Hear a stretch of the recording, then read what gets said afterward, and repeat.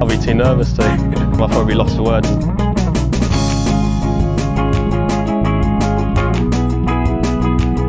Hello and welcome to this week's Lost for Words podcast. I'm joined today, as ever, by my wonderful assistant, Jason.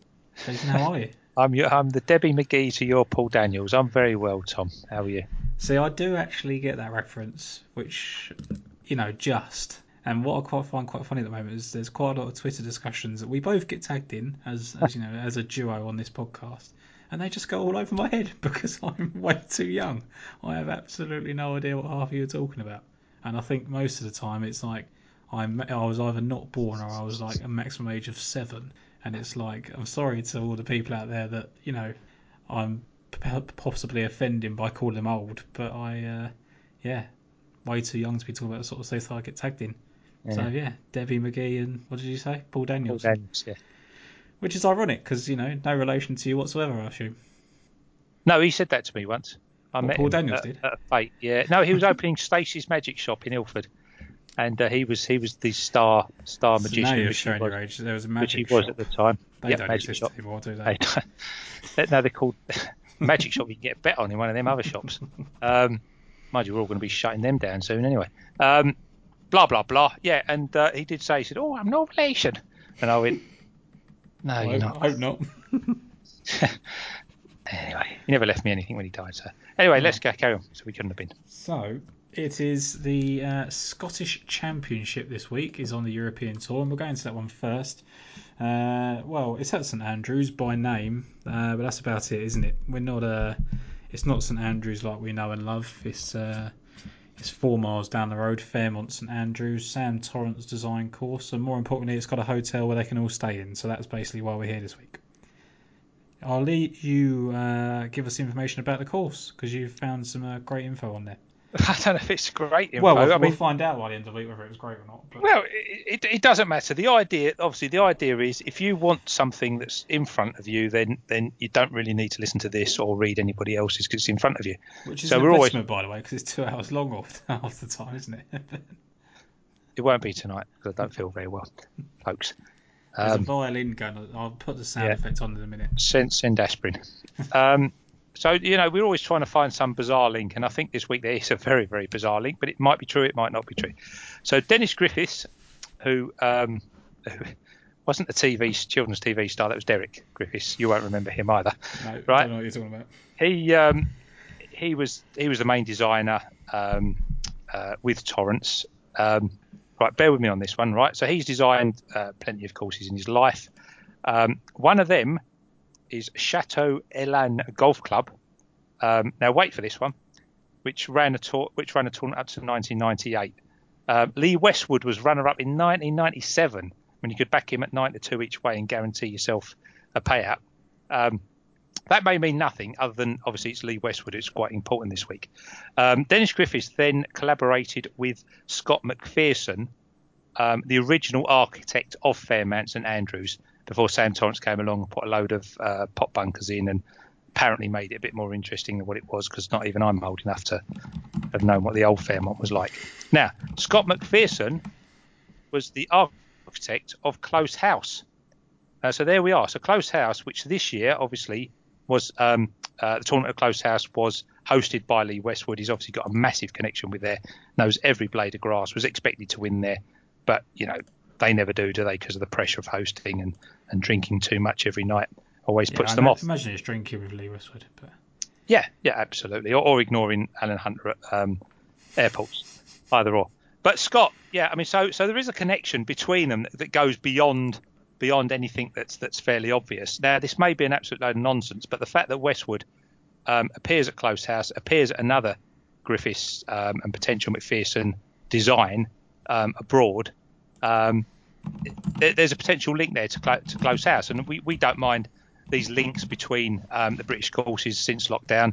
We think there's a following on of form and stuff like that. So for me, instead of just looking at the Scottish Open that we've had recently, which was another course that was maybe not a links, but we counted it as a links, and quite frankly, the weather on the Saturday was more than Linksian thing.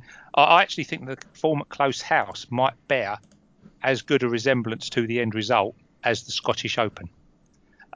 Just one other further link is that they both have 3 par 5s that are reachable. No, there's nothing dramatic, but I just thought that it makes the link between a course in Nottingham and a course in North Berwick far closer than we might initially have thought. By Nottingham, you mean Newcastle, of course. Yeah, by Nottingham, I mean Newcastle. I can see where you went with the Nottingham connection because, Lee Westwood, Forest fan, as we all famously know. Yeah, sorry, so, yes. Two ends, whatever. But, no, that's what I mean. Look, I said to you, didn't I, when we looked at it earlier, it's not an event I like. I think it's one of those fill the gap weeks. I think the European Tour is going to be like that for the next few weeks, really, until the Masters. The PGA Tour's still relatively exciting this week, but you've just had 2 Rolex Series events, haven't you? And they were top class fields, decent events. You're not going to get that this week. It's going to be you might get a bit of excitement on the Sunday. We don't know how it's going to play out. But if you're looking for value, it's going to be, there's going to be someone in the top 10 or so, or top 8 places, whatever, that was 3 figures because that's that type of event. But it's going to be very hard to uncover that type of person unless you can go down the links that Jason just supplied and found someone with the British Masters. Well, 2 of those were at Close House, weren't they, in 2017 and this year as well. So it'd be worth looking at both of those leaderboards and seeing if anyone's name comes up twice. So, yeah, interesting. Where do you see... I know we talked about Westwood off air. Do we see him as a clear favourite? Because Matt Wallace is actually the favourite 11 to 1, isn't he? Whereas Westwood you can get 14s about. Yeah, I think you've got to put Westwood in as favourite. I mean, obviously we've spoken about the links that. I mean, Westwood's playing. Quite frankly, he's playing magnificent golf. I don't think he's particularly getting the rewards that his play deserves at the moment. I mean, we know that he's got that frailty with a putter. But if we look at his stats, he's gaining shots where he can. We're not going to worry about the English Championship. We've already discussed that, where he lost a load. But everything else, he's gained a couple of shots on the field, and where normally we'd expect him to lose on the field. His iron play looks as good as it could be for a man of his, we won't say advancing years, but certainly there are others with bigger improvement in them. But I just think he's flying. I mean, we know that happened in the Scottish Open, 62 the first round, 71 the second round. He went out with Poulter in the third, and they got absolutely blown away. In the end, the 76 wasn't bad, but it just put him behind the front lot is where he needed to be, and he couldn't quite do it on the final round. So I've got no problem. He's not going to get that weather this week. He's proven on links. You can pull out handfuls of form where he's proven on links. As I say, Close House he knows, so he knows the type of design of this course, or we think that we think he's going to like. And yeah, I can't see him at the top 6 or 7. I'm not saying necessarily you can back him at 12s, but in the context of the race, in the context of the field, look, Eddie Pepperell's playing well. Ram McIntyre's going to win the Open one day. Isn't really doing it. I think 12 to 1 isn't bad. Yeah, and also I don't really know what to make of Matt Wallace because I think he's still being priced up as if he was that 3-time win season in 2018, and it's been a while, isn't it, since then? I mean, he didn't make the Ryder Cup when it looked like he was nailed onto. I know he's obviously been sort of like splitting his time and playing some PGA Tour events, etc., but it's not like he's banging form, is it? No, I think if you look at the respective form, Westwood's got far more consistent feel about him. Obviously, top 15 in the US Open, beats Wallace. In fact, a lot of his stuff beats Wallace, to be fair. So again, it might be one of those where we've discussed this sort of thing before, where we look at a match bet between the top 2. I don't know how they're going to play. Westwood's slight outside us, but yeah, I mean he's favourite with 1-2 firms. Yeah. I don't know. They may go levels each of 2. In which case, I think Westwood actually isn't too bad a bet, to be honest with you. Yeah, I don't have anything against Matt Wallace apart from doesn't particularly strike me as the greatest person in the world. But he I've never really warmed to him. I don't think he's ever really value. I think a lot of people quite liked his chances last week, and he was alright, but nothing more than that. Yeah, that's And like you say, there's others around him that are in better form. And I think your first selection here, and one that actually, as we've been talking about it, I quite like as well, is 25-1, isn't he? Yeah, Renato Paratore. I can't really get him right, but I think he has a fantastic chance here this week. Obviously, his win at Close House from Rasmus in the context of class looks better. I know I rate Rasmus at this moment slightly higher than you do, but it's it was still a cracking effort to hold him off. Yeah. So he's won there. I thought Rasmus would play this week. He obviously isn't. He's top 10 strokes gained approach. He's top 15 tee to green. He boots the ball an absolute mile. I think he's top 7, tied 17th in driving distance, which again, you can take half the field out because they're not here this week anyway. And he played really, really well last week, 68, 67 over the weekend at Wentworth. I can't really see where anyone can come up with a weakness. His form is not fantastic in Scotland, but like I say, the conditions aren't going to be what he went through at the Scottish Open a couple of weeks ago. He tends to sort of drift in and out of form, but he won the British Masters after 15th in Austria. He's got a 7th here. Is it one of his going weeks in this class, really, with the ability to open his shoulders and hit the ball down? It's all about missing the pot bunkers, isn't it, on this type of course? And if he does so, he'll just keep hitting greens all the time. And as a winner, he's got no pressure on his shoulders whatsoever. And at 25-1, he looked obvious to me. Well, he's 9th in strokes gained approach for the season, and he's 12th in strokes gained tee to green.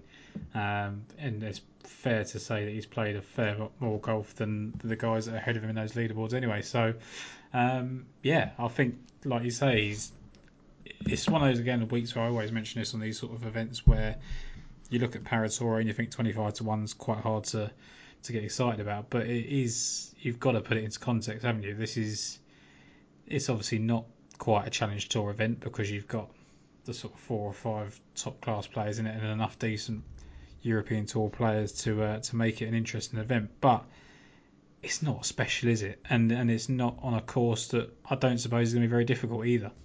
No, he's won a similar type of competition, hasn't he, at the British Masters? He beat Rasmus, Justin Harding, who I think's got a chance here this week. Rock, Andy Sullivan, who I would have probably backed at a short price here this week, and he would have missed the cut. Ollie Fisher, Caldwell, Fox, Farbring. It's that type of Horsfield was in the field. It's that type of class, and he beat his field really nicely over at Close House. Didn't really struggle to get it done, and if he was up there at halfway, I'd struggle again. He's another one really. I think to be fair, him and Westwood, for me, of the top 10, say, look pretty solid to cement their place on the front page of the leaderboard come Sunday. Well, it's just like you said, what we just spoke about. Statistically, he's a great fit, isn't he, for anywhere? When you hit the ball that well off the tee and into the greens, you're going to give yourself a chance, aren't you? Especially where there's somewhere where it's going to be rewarded. And look, like you say, he's won earlier in the season already. So, and like you say, a very similar style event. So, yeah, I like it. 25-1. I think he's good. There was a guy, Matthew Jordan, I quite liked at one point. He's very steady. He's a steady player.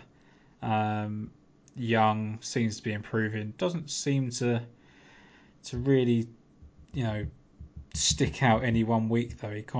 You look at him every week because he's always up there.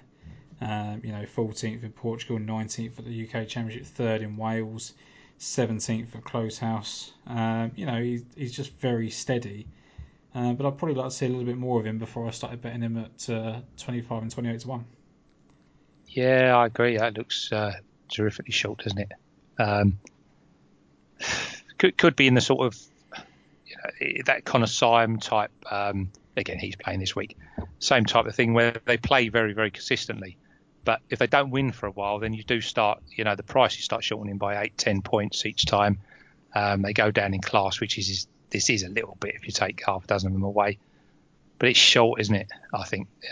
Having said that, I'm a big fan of somebody like Gavin Green, but he's not doing it, and he's 28. So Brandon Stone's not really doing it. He's 40. That's a big price for if he was in form, and you struggle, don't you? I mean, I couldn't back Matt Jordan at that price. If he was 50, I wouldn't particularly say, oh, that's a big price.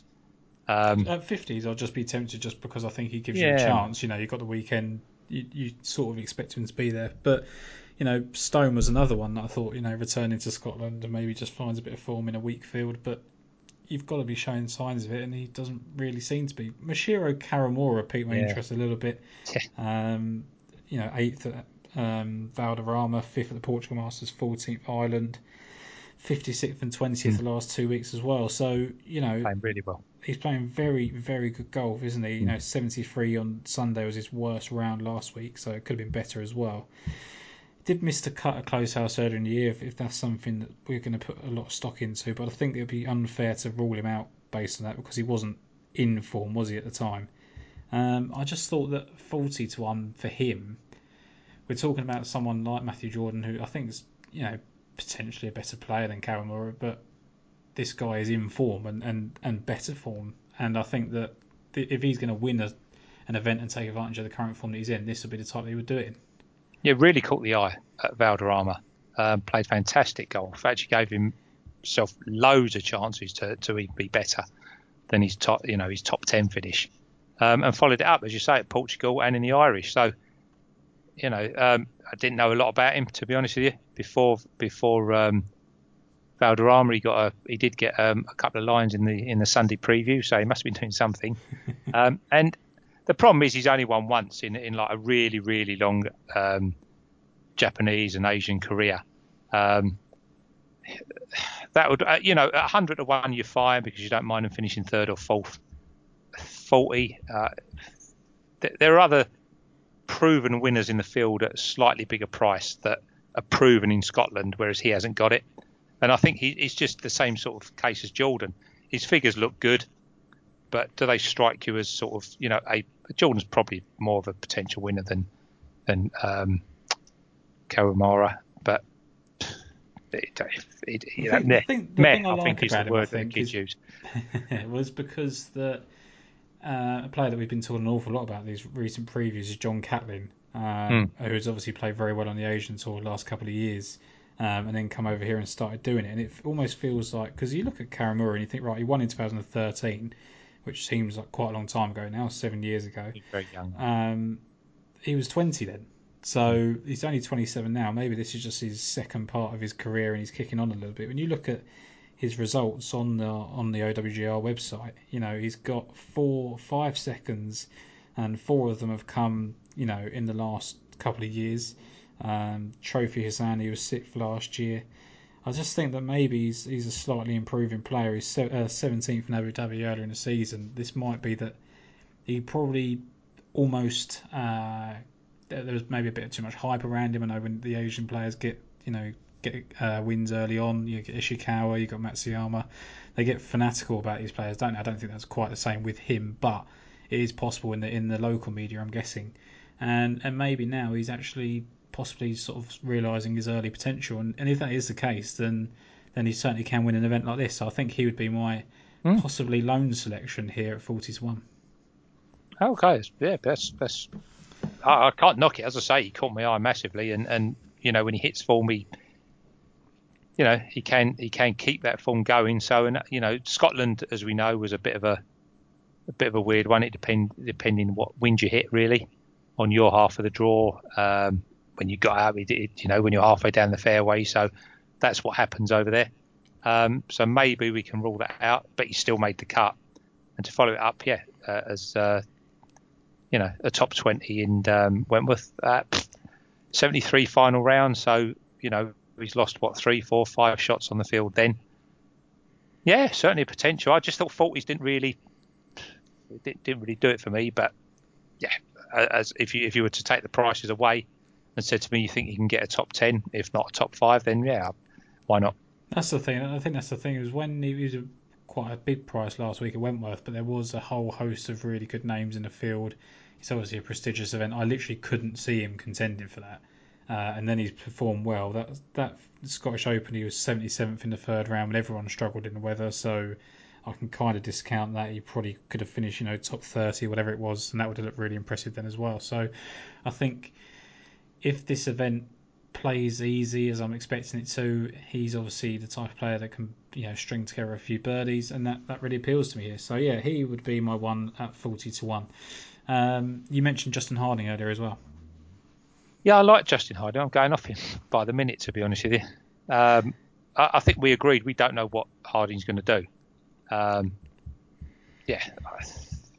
He seems to often have the potential to do better than he has. But the fact is, he's won at Qatar, and there's always that sort of Linksy type connection with Qatar. If you want to put it in there, he did finish third at Close House, so third at Valderrama as well, which we know is extremely tricky and undulating. So there are form lines that suggest that Harding, again, it's all context. Everything's context about prices.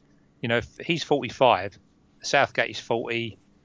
Conor Syme hasn't won. He's 33. Like we say, Gavin Green 28.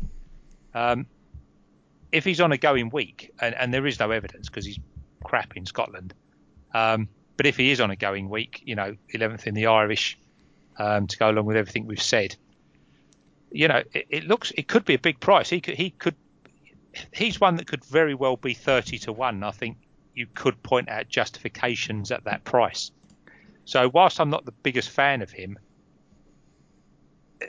everything he's one of the classier players, well. Isn't he? He's one of the better players here. But you don't know what he's going to do. No, you just don't know what he's going to do. Even at Close House, when he was third, he was poor, wasn't he, in the final round? Really disappointing. But and it's easy to think back. Yeah, I know. I remember disappointment it was. But he, this is a guy that was well into the lead or up there in contention at the Masters not so long ago. Like he's a classy player that stands out on a talent level in this field. Conversion rate is a different story, but he is one of the more talented players. And if it comes to the end of the week and he wins, it's not the type that you're going to go, well, either I expected that but couldn't back him at a short price, or he was so long I didn't fancy him, he was going to miss a cut. He's a type that you go, right, well, he was 45-1. Actually, that's probably too big. Like he was just. He was too big. He's too good to be that in this field, and that is probably the only thing I could say for him. I struggle with him. I find it really hard to get right, hard to get excited about. I think he's okay. I think that he is one of the better players here, and he's got that third at that Close House, which obviously obviously you like the link, and if it does pan out, then it's going to be a good pointer. Yeah. Yeah, I mean, 45 just looks too big to me in the context of the field. Let's go a bit further down. The player that we were talking about off air is Mark Warren. Had a bit of a renaissance this season, hasn't he? Won the Austrian Open. Was it the Uram? Can't remember which one. It was one of the ones in Austria, wasn't it? Yeah. Obviously plays very well when he returns to Scotland. Possibly could have done better at the Scottish Open, but was still top 4 there. And look, he's a winner. He has won multiple times. Obviously returning back to something like his best this season after a couple of years out in the wilderness. And there's not many players in this field that can say they've won multiple times on the European Tour. So Scotland, multiple wins, played well at Close House, I believe, in 2017. If my memory serves me well, I may be making that up. But he's certainly shown signs of performing well, and I think he's a reasonable price. Yes, he was 15th at Close House in 2017, shot 67, 65, 68 to finish. I think he's a relatively big price in this field. Yeah, I think you're probably right. He's one that I potentially, hopefully, nobody put him up, and nobody has put him up so far this week. So Benny and Steve Martin don't put him up. We're all right. On Paul on GBS as well, and I don't think any of them have so far. He could drift on Betfair, and that might make him a better play than anything else, because we'll do our old double your money at a quarter odds if he drifted to 80 or something like that. But yeah, like you say, we've got Mark Warren. He's a bit Jamie Donaldson, isn't he? It's like, I don't know what he's going to do from one week to the next. I thought he looked really good at Scotland. Then he had a great chance and did Mark Warren, didn't he? Yeah. So I think he needs help to win. Let's put it like that. But again, context wise. Context? But he's the same price as Clement Sorday, who I quite like as well in this. But like you say, Warren is a proven performer in Scotland. Obviously, loves links. Hits the ball. But I mean, why not? I struggle to see him winning because he just doesn't when I'm on. But the harder it gets, I think the better he'll be. Why not? That's all I can say. 8 of his 20 best finishes on the OWGR website are in Scotland. That's right. And they're all undulating. Absolutely. Yeah. They're all top 5 finishes. So when he gets to Scotland, when he returns home, he plays well, and he showed you that 2 weeks ago. Missed the cut at Wentworth last week, didn't he? But that is somewhere that he's performed well before, which is a little bit surprising. But there was 74. It's not like he's gone and shot 80 twice, and you've got reason to be concerned. It's an event I don't really get too excited about. He's a player I don't really get too excited about. So he needs it wide, doesn't he? He needs it wide, yeah. and he's going to get wide here. So he's not going to have the accuracy of somebody like Paratore, but he may not need it. It's just if he's on a going day, he'll play well, won't he? He's on my shortlist. I've got one more to mention on my shortlist, and I'll decide whether to put them in with the Karamora bet. Have you got another couple you want to mention? I said Clement Sorday, very high in strokes gained approach tee to green, tied 17 in the close house. Recent form's okay, tied 21, tied 28. Had a week off. I really like him. I think he's a really quality ball striker. He's not going to want Scottish third round conditions for sure, but he's not going to get them this week. Should have done better at Oman, I think. Got into a really good challenging position on the final day. I think he hit one. I can't remember the hole. He hit one bad shot, and that seemed to just completely ruin his day on Sunday. Again, it's very boring, but in the context of the field, he has potential to be a lot better than the 25 or however many players they want to put above him. Cracking ball striker. I just thought again at 66, I'd be happy to take the chance with him, and just hope that the mental conditions do not come in. Oh, look, he needs to win at this level, doesn't he? That's he's 4-time winner on the Challenge Tour. Yeah. So he needs to. This would be a decent step up, wouldn't it? It'd be his win on the European Tour without trying to go crazy and win a top level event. But when you look, his last win, he beat Marcus Kinhult, who's obviously a favourite of many on the European Tour. And like you say, a great ball striker. He's top 8 in both approach and tee to green. There's no real reason to be against him. It's just whether it's someone that you like, and if you do, then he's probably worth a bet, especially in this type of field. Yeah, 66. I mean, given that I think some of the ones at longer prices this week we can redline with confidence, and we, as we've discussed, we don't like quite a lot of them sort of between the 20 and the 66 mark. You like Warren, I like Sorday. Let's call the whole thing off. I can't remember where it was. I actually picked Sorday not so long ago. I think it might have been in Wales. I can't remember whether it was when he finished 21st or when he missed the cut. Probably when he missed the cut now. I'd have to listen back. But largely for the same reasons. I thought he was good enough. He was good enough to win in that company. And I pointed out the ball striking. And I believe as well it was a lot to do with the fact that he's played some decent golf in Britain. So, that is... it's there to go by, isn't it? You decide what you want to do with it. I've got one more I want to mention at a reasonably big price, just over 100 to 1. So is there any others you'd like to say? The only other one left would be a look at Callum Shinkwin. I know he's driving everybody mad when he gets there and has a nightmare third or fourth round.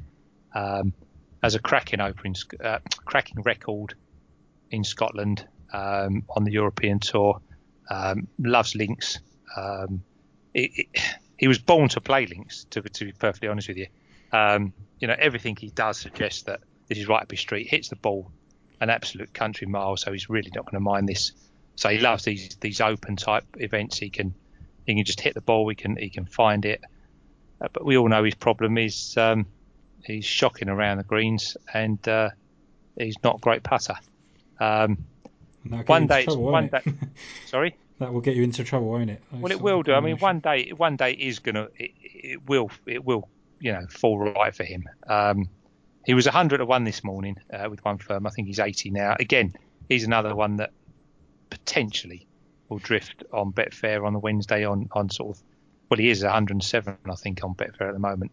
For anyone listening, Wednesdays is the day when anybody that's not blue, that lit up in blue on Oddschecker, will tend to drift to ridiculous prices.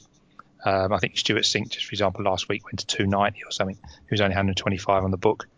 So yeah, I thought 100-1 was big. So Betfair looks like the way to play now that that's gone. He loves it here. If he gets an early tee time, by the way, he'll be one to look at for first round leader. Almost, yeah, definitely. I've got a guy that played well at Close House. I think you put him up the week after he played well at Close House because he was an absurd price still. Dale Whitnell. Now he's been playing okay since that fourth place finish at Close House. He's only missed 2 cuts out of 7 events since then. He was 24th at the Portugal Masters and he shot a second round 77 to really kind of 74, to really ruin his chances. And he was only 3 or 4 shots outside the top 5 or 6, so finished at 39th for the Irish Open. If it's anything like Close House, he was right there. It was a top performance for him on the European Tour, best ever he's done. So won last year on the Challenge Tour. There's sort of signs to suggest that, like we talked about the second half careers with Karamura, he maybe is starting to find something to say that he belongs out here. He won on the Challenge Tour last year, beating Laurie Cantor, Jack Senior, Ben Stowe, Richard Mansell, all in the top 10 there. I just thought it was an interesting, a reasonably long odds at 125 and 140 to 1. Yeah, he did play well at Close House. He had a big chance of winning, didn't he? Before it all got a bit much for him, and he stalled. Someone really, like him, it means a lot, doesn't it? Oh, absolutely, and his attitude was fantastic. So, yeah, he could play. I can't see it, to be honest with you. He wouldn't be on my list, but then I guess some of the ones I picked won't be on your list. So.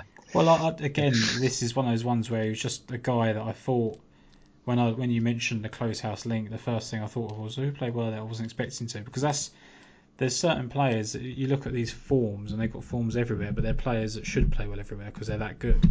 So then you kind of want to look for the players that are surprising and why are they up there.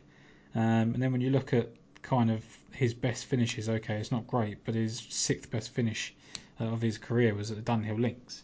So obviously feels comfortable on this sort of track. If he got to play it more often, he'd probably possibly succeed over there. He actually tied Rory McIlroy in an Open Championship 2012. I mean, they both finished 60th, so it's not great, but he's look. I just think it's a guy that he'll feel comfortable on this type of event.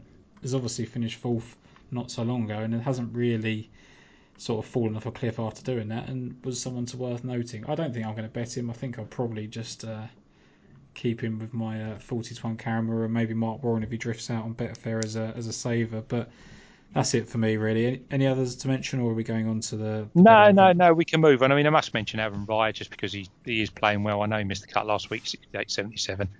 Can be expected, really. But, he won in Scotland and run very, very well in Scotland. Obviously held off Tommy Fleetwood, who's buggered off over to the CJ Cup. And again, just to put that in context, okay, Rice short of 14s, Westwood at 12s. But when you think, Poulter, Fleetwood, Hatton, they've all gone over to the CJ Cup. So, you put their current form in context, and they do deserve to be that price, whether or not you think they're, too short or not. It's we could see a demolition from one of the top lot. I'm not sure. That is my, that's my worry. they don't have particularly bad weather, there is potential for one of the classier players here to win this by 5 or 6. To be honest with you. Yeah, absolutely. It'll be interesting, won't it? It can be one of those ones that's a life-changing event for some because playing rights, security, being able to say you're a winner on the European Tour, no matter what the level of, standard of field it was. And for others, it would just be another to the collection, wouldn't it? So it just depends what type of winner you get. But moving on to the CJ Cup, I think we've got 16 of the top 20 in the world in the field this week. Always get a decent field in these sort of limited fields. And yeah, they're all here, aren't they? Dustin Johnson, Jon Rahm, Justin Thomas, Xander Schauffele, Rory McIlroy make up the top 6. We were talking off air. Justin Thomas would be the one for me out of that lot, I think, just because of the course links that we're going to talk about shortly. But I don't know who would be your pick of the bunch. It's a good top of the field, isn't it? The only one I don't particularly like is Jon Rahm. It's not that I've got anything against Jon Rahm. I didn't like him. I don't seem to like him any week, to be honest with you. We talk about him. Maybe it's just his price just puts me off. I just think he's a bit still a bit volatile, despite his obviously huge talent. But he's had a little break, hasn't he? He could come back and easily destroy this field. I mean, I don't know if anybody's looked at the course on the PGA Tour site. You go down to the course, they show you every hole. It looks absolutely stunning. I mean, genuinely, normally whatever. I mean, but this Shadow Creek, the way the trees are and the lakes and the rolling fairways, this looks a stunning course. Now, I'm hoping that hasn't all been photoshopped and actually what it looks like, because it will be an amazing course to view. It should do. It's the most expensive green fee in the world. Yeah. I mean, what they say is like, it's going to be in magnificent condition because nobody actually plays it. No one can play it. Yeah. It just looks stunning. So I say, if you haven't looked at it on the PGA, just take 5 minutes to look, because you're going to have to be accurate, and it just looks perfection. It's where Tiger Woods and Phil Mickelson played the match, isn't it? I believe it was. I believe that in my mind, I think. Well, all I can remember back from that was when all you could hear was Phil Mickelson excessively breathing into his microphone, and basically I couldn't watch it anymore. It was just the rich get richer, and I don't need to hear an old man struggling for breath. I could just go down the gym if I wanted to hear that. So, and it would probably be me as well, because I'm not exactly in shape. So, look, it's going to be a really nice course, like you say. It's got the best players in the world on it. And they're trying to sharpen their tools before the Masters now. I think that's close enough to say that. I think is it a month today that they're playing over there. So the reason I talked about Justin Thomas at the start was because it's a Fazio. He redesigned this course. He's also responsible for Quail Hollow, which is the long-time host of the Wells Fargo and also the 2017 PGA Championship, which Thomas won. He's also responsible for Firestone. The WGC Bridgestone event was there for a lot of time. Thomas won that. And he was also responsible for the Honda Classic golf course, and he's won that. So that would be... And the other person you can put into that is Rory McIlroy, has won at all 3 of those courses as well. So Thomas is in better form than Rory McIlroy. Thomas has won more recently than Rory McIlroy. That would be the differential between those two. But I'm actually going to go back to the well, I think, with Matthew Wolff. I don't think it means an awful lot that he was in Vegas last week, other than the fact that he played really well. And I don't know if he's the type that's going to get himself into trouble in Vegas. I don't think you can get yourself into trouble in Vegas at the moment with what's going on. But if there is a way, then I'm sure some of the top lot will find it, and he might just be concentrating. I think he's absolutely phenomenal. I think at the start of the season or start of the year, we were talking, weren't we, and trying to separate Wolff, Morikawa, and Hovland, and there was a massive suggestion that Morikawa was the best by a mile. I kept trying to lobby for Hovland, and Matthew Wolff was kind of forgotten about. And since then, he's only finished 4th at the PGA, the 2nd at the US Open, and lost in the playoff last week at the Shriners in Vegas as well. So I just think this is going to be a course where he can probably get it out there quite a way. That's his skill set.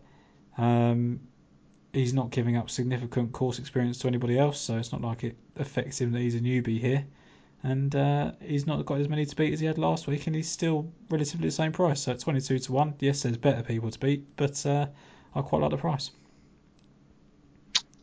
Yeah, I thought I found it very strange last weekend. Well, yesterday, isn't it now? On Sunday, he seemed to be out of it, and suddenly he's in a playoff, and that's I'd given up. I'd literally given up absolutely. on him completely because I thought that he was.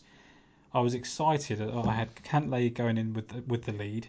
Lowry had already ruined the double fun anyway, but Cantlay was there, and he was tied with Martin Laird going into the final round, and Matthew Wolff was 2 behind. And I thought, here we go, like Cantlay Wolff 1-2, really excited.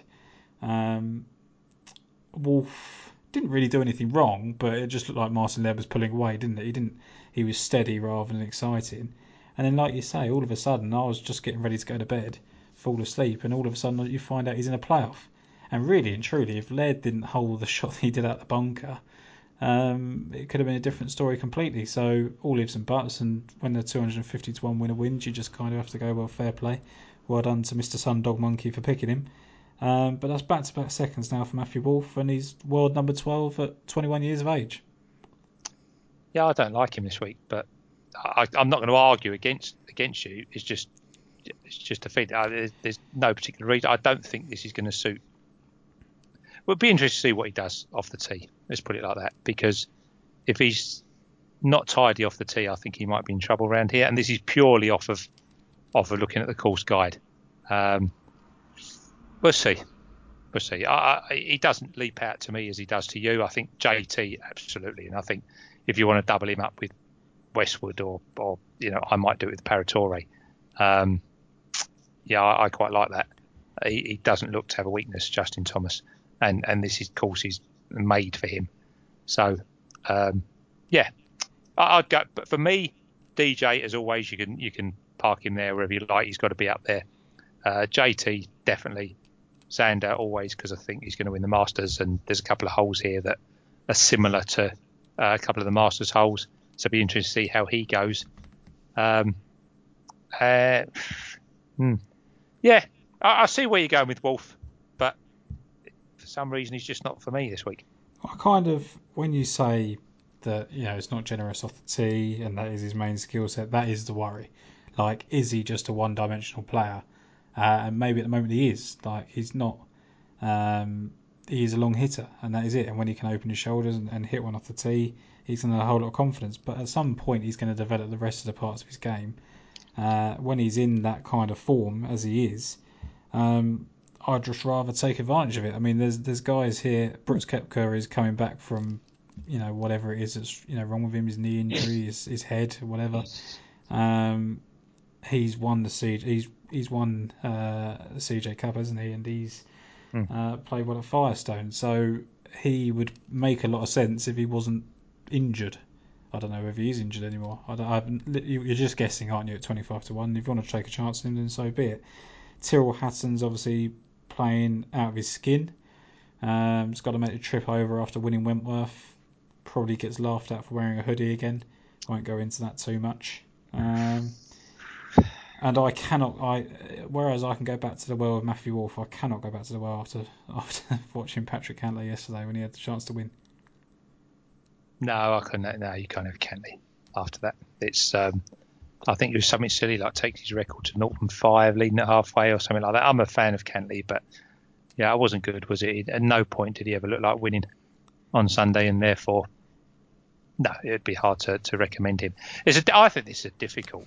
I think there are a couple that stand out, like you say. I think Justin Thomas stands out at the front of the market, and then you're hoping, because it's quite easy. DJ, Rahm, Thomas, Scheffler, Rory, if you have to put him in, they could easily take up 5 of the top 10, couldn't they? Such as their class, tee to green and stuff like that. So it is a hard one. I don't really know. Your old mate Hideki.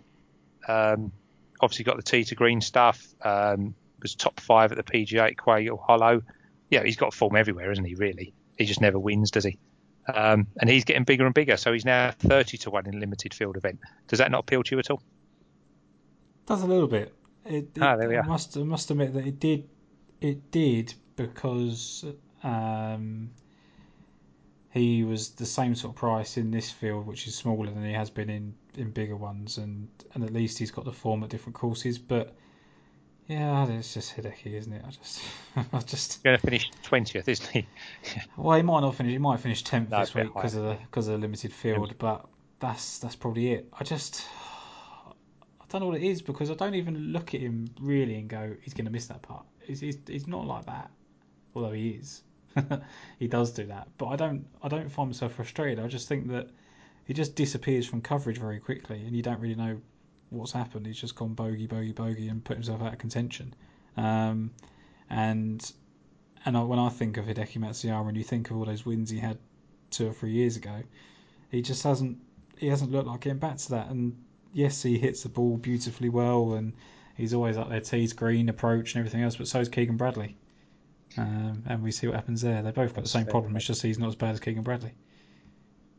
That's a fair point. That'd be for me, really. I think that's where we like stats, don't we? I think we're quite statistically we get into that quite a lot, and you have to. I think that's the modern day, but I think they can lie a little bit.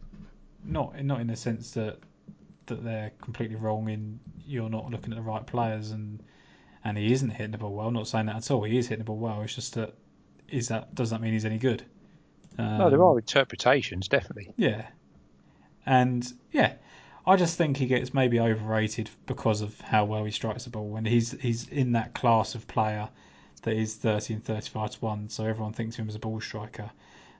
He's similar to Tommy Fleetwood, isn't he? Tommy Fleetwood was an extremely good ball striker. Tommy Fleetwood was one more recently, but you'd still have concerns with him over a Sunday lead at the moment.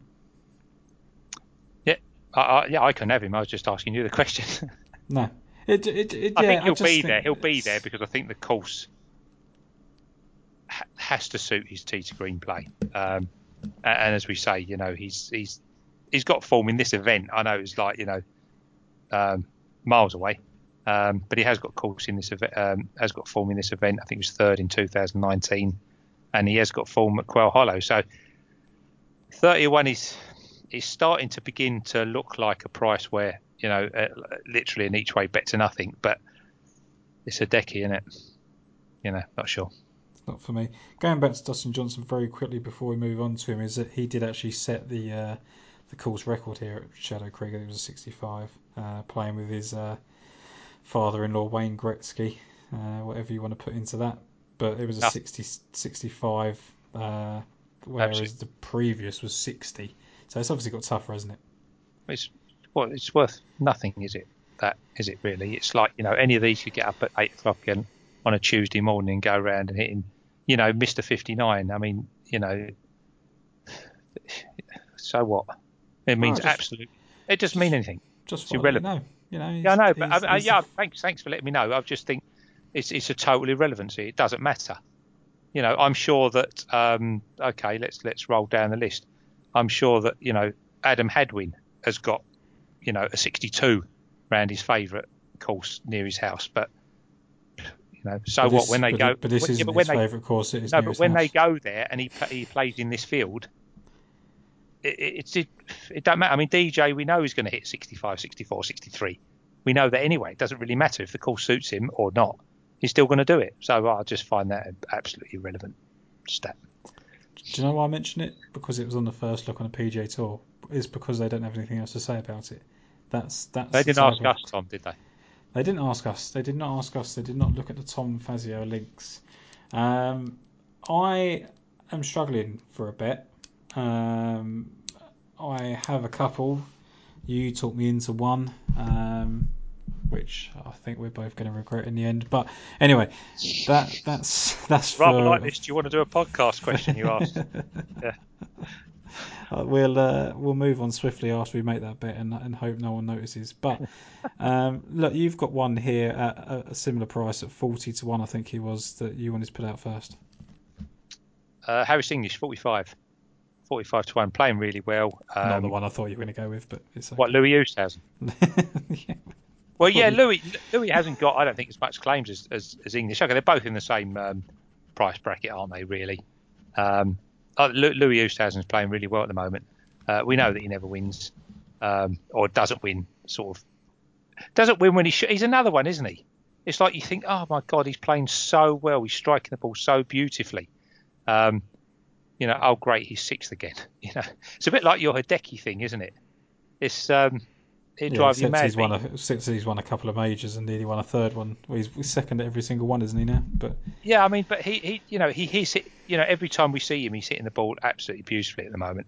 And this course, for me, looks like it's going to suit him. I thought he played well. Last week I know it was a lesser grade. 71 third round wouldn't have helped. Obviously, third at the US Open. His form. He turned. I think you're the one who said a few weeks ago, didn't you?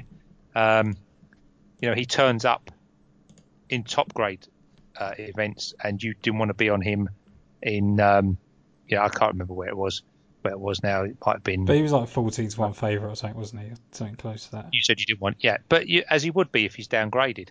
Yeah. The course looks like it will suit. What else have I got really? I mean, we know he plays beautifully. I don't know. There's something about him and something about his play that I've watched recently that makes me think he's ready to do something special. Whether he's worthy at 41 against, I might as well bring him up, Harris English at 45-1. I don't know. Yes, he's much more of a winner, but English has obviously played really well at the US Open recently. He's got 17th at the Wells Fargo in 2016. He's only had 3 attempts there. You mentioned the Honda. He's got 3 top 20s at the Honda, including the 12th. And as Ben says every time he comes on, he's never played better, Harris English. All his stats are fantastic. His accuracy, his greens in reg, scrambling. We know that he's got to get it rolling with a putter. We don't know whether he's going to turn up. And when you look at the stats yourself, we don't know whether he's going to turn up and lose a shot to the field or gain 4.5, 5 shots. He's one that catches my eye because he's always there. He's there in the top 15 tee to green, whatever year we look at. I think he was definitely in the top 20 of strokes gained tee to green last year. He's almost certainly in the top 15 already this year. What do we do with him? What do we do? I just thought 45 was 12 points too big, to be honest with you. That's a lot about English, really. There's something about him. The thing with English, like we were saying, is that he has to take advantage of this form. Like, it would be criminal if he left 2020 without a win. And the trouble is that you don't expect him to win the Masters. I don't even know if he's in the field for the Masters, I can't remember. But he's running out of opportunities, is basically what I'm getting at. This is a stronger field than he's been playing in. So, yeah, it seems strange, doesn't it, that he's never played better in his life and he could go winless. And if he does, I think that could be detrimental, because I think that it will be so demoralising that he couldn't get over the line when he needed to. And that's the only slight worry that I have, is that maybe he's putting too much pressure on himself to take advantage of good form. It's a lovely run of form, isn't it? I mean, from the Heritage through to the US Open. It's all context, isn't it? Everyone can play well when they're either 25-1, they're 45-1, they're 66-1. So it's what value you put on that price. And for me, I thought he was 10 points too big. I know it's a much harder field, but I wouldn't really be taking the chance with him at 45 myself. But I'd be quite happy to have something on him at that price. What do you make of another man that's returning back to form in Sergio Garcia? Because he obviously got that win with his eyes shut, so I wonder what he could do with his eyes open. Shot a 73 on the final day yesterday, after shooting 66-64 to open up. It should be, looking at it, his type of event, shouldn't it? It's another one, isn't it? What's he going to do? We don't know. We just don't know, do you? It's context again, isn't it? Well, the thing is, for me, it looked like it meant so much. How hungry is he? How hungry is he? I mean, 50-1 does look big, especially when you look like, again, Matt Fitzpatrick. How can Matt Fitzpatrick be shorter than Sergio?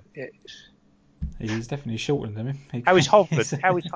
How is Hovland 15 points shorter than Sergio? I mean, whatever It's you just think bias, he's isn't it? It's capable just of potential. doing, Yeah. it can't be, can it? It's impossible. Well, the thing is that Victor Hovland, for whatever he's going to be capable of doing in the future, right? And this is the thing is, I was talking about this the other day, and I've been guilty of it. Is that we're all very quick to anoint like future major winners. He's going to win a major. There's no doubt in my mind he'll be a major winner, and that happens all the time. And there's only so many people that win major championships. There's only 4 years. There's only 200 major winners, whatever, in total in the whole history of golf. So let's give him the benefit of the doubt and say he gets one major in his career. If he gets 2 or 3, I wouldn't be surprised. But they're hard to win. Sergio's already done that. He's already had a couple of runners up. He's won already 2 weeks ago, and I actually thought that meant a lot to him. It looked like it meant an awful lot to him there, and I think that he's if the reaction was genuine and kind of what it would look like, I think he's hungry to win in this class of field again and show that he's there. I mean, obviously it's a Ryder Cup next year. He'll want to play in that. He's not going to want to miss one of those. He's played well at the Bridgestone. He's at a second place finish there. He's played well at Quail Hollow. Yeah, that's hasn't right. he? Yeah, very well. Yeah. So generally speaking, this should be the perfect test for him to carry on his good form. I mean, I know he slipped down the leaderboard last week, but yeah, it's just one of those things, isn't it? I agree. I think you're right. I find him hard to back. I find him really, really hard to back. Mainly just because I don't like him. I just don't. He just gets on my nerves. I find him annoying. I find his remarks out of place. But I really like Matthew Fitzpatrick. And then he makes a comment last week that I just thought. I mean, to be honest, you could put a 0 behind Matthew Fitzpatrick, and I don't think he could win this week because he's talked himself out of being able to win. He basically said, he literally sat there, dead in the eye, straight faced, and said, "I can go and add £40 and 40 yards without a shadow of a doubt. It's not a skill." Bryson's reply was superb. That is unbelievably misplaced. Like, that is such a ridiculous statement to make. Like, I get the sentiment around long driving being less skillful as a whole, right? People are saying that you don't have to shot shape as much and you don't have to hit these great approaches because you're just flicking in a wedge. Fine, whatever.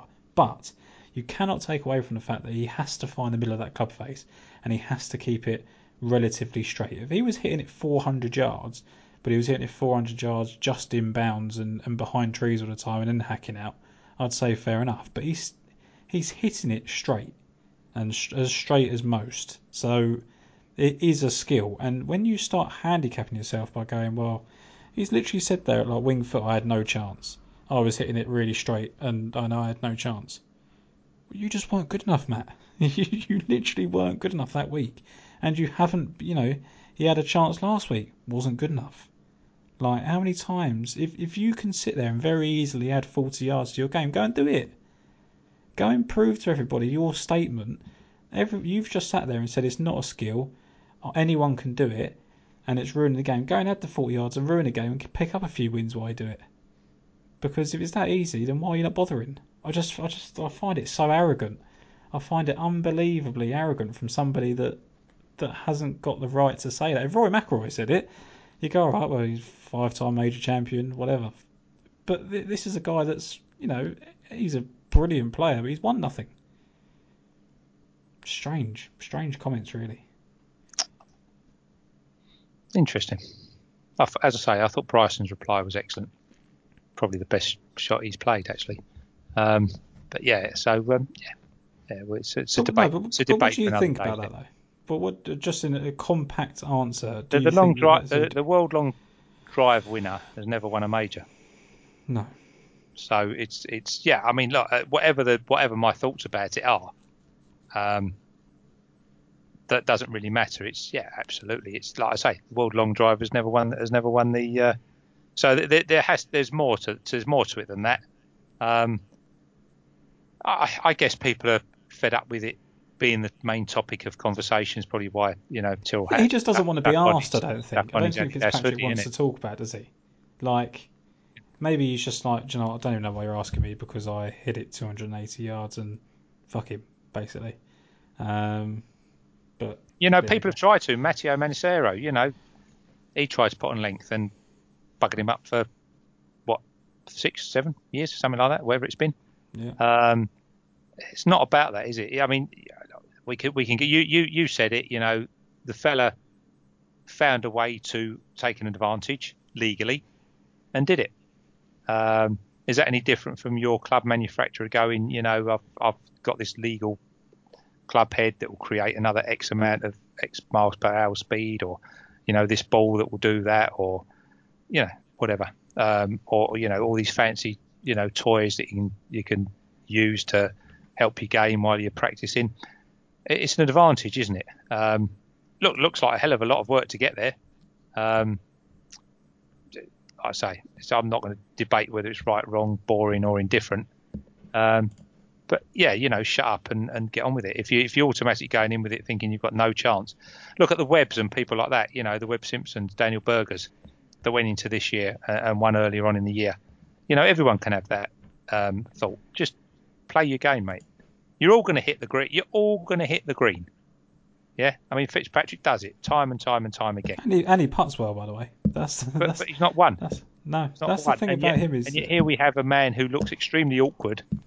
For me, anyway. Once he's left the tee, looks bad on the tee box, to be honest with you. And you can't knock the fact that there's a string of ones by his name.